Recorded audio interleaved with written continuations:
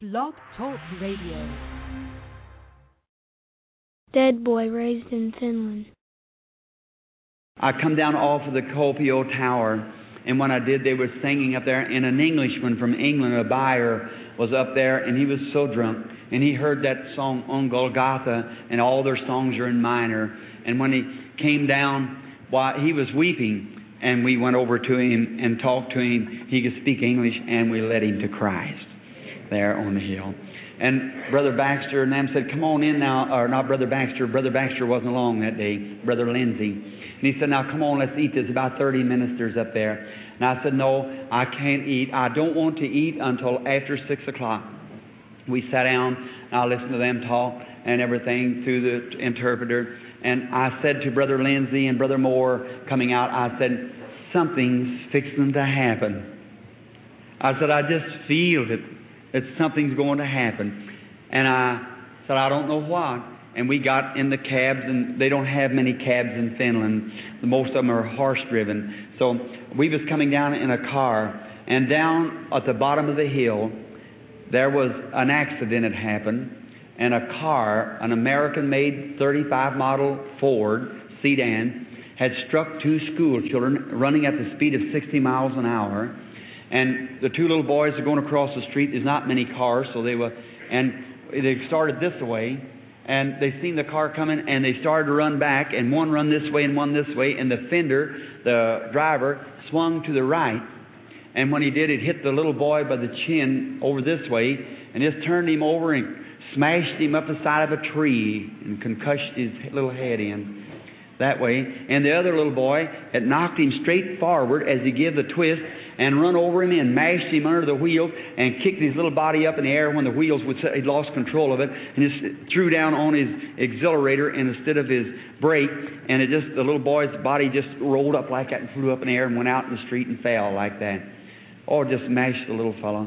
And we were way up on the hill, way away, and we seen the accident happen, and then people began to run from the school, and it was quite a little bit, about 15 minutes till we got down to where the little boys were. And they'd done tucked one little boy. I didn't know there was but one of them.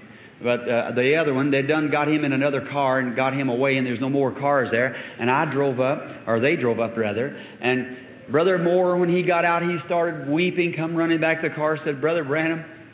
And Brother Lindsay, here he come. He had a little boy too. And my Billy Paul, I hadn't seen him for a long time. And Billy's mother, is dead. And I've been both mother and daddy both to him. And I packed him around with his bottle against my bosom here to keep it warm in the cold weather, and crying, walking up and down the streets. You've read my life story. Like that, and don't know what to do, and the little bitty fellow leaning on my shoulder. And he's always scared when I go away. Of course, he's almost a young man now. But I thought of him. What if that would be him? And what if a telegram would come across the sea and say Billy Paul was crushed in a car wreck and he's laying dead, wanting you to come home. And oh, how I begin to think how that poor mother, they'd gone after her, and there the little fellow laid there with a coat over his face. They said, come look at him. I couldn't look at that child. I just sat there and I was just shaking like that, and Brother Lindsay just holding his breath like that and crying. He's got a little boy too. And so finally I took a look at the little boy, just go to pick him up, and we had to take him to a place. Now, if I hadn't been so excited, I'd have caught it right away. And as soon as I stepped out of the car, Miss Dyson said, isn't that terrible? So then people said, there's that miracle worker from America. Let's see what he'll do on this case. And I said, well, it's just people who didn't understand. And the chief man of the city, I guess kind of like a mayor of the city, he was there.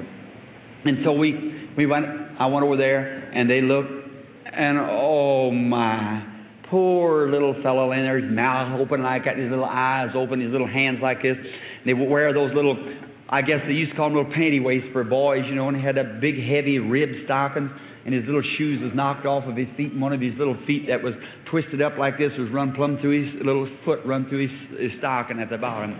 Oh, he was just horrible in there, his eyes open like that, and I said, poor little fella. And that just made it worse. And let's go to put him into the car. And as I started to turn around, I looked in front of the little boy. I felt something go. I said, maybe that's just my sympathy for the little fellow. I started to make another step. Something like that. I waited just a moment. I turned around. I said, let me see that boy again. And they pulled back the coat they had laying over him. I said, I've seen that boy somewhere. I said, ask those ministers if he's been in the church. Remember their church? No. I said, has he ever been in the prayer line? Brother Lindsay said, no. I said, I've seen him somewhere. And I don't know where, but it still looks like. And I looked around, I seen them big rocks piled up laying there. I said, praise God, I know where I saw him. I said, Brother Moore, get your Bible. Brother Lindsay? So what's the matter, Brother Branham? I said, look at the folder, the leaf in your Bible. I said, that's the little boy that's going to be raised from the dead. And Brother Moore run over to the car and got his Bible. He said, brown hair, brown eyes, about 8 years old, poorly dressed, crippled, been mashed by accident, a rocky land. Said, Brother Branham, that's it. I said, that's him. Oh my, you don't know how that feels. You know where you're at then. All devils out of hell, if he'd lie and everything, he wasn't hell up around it, never stop it. It's there. It's got to happen.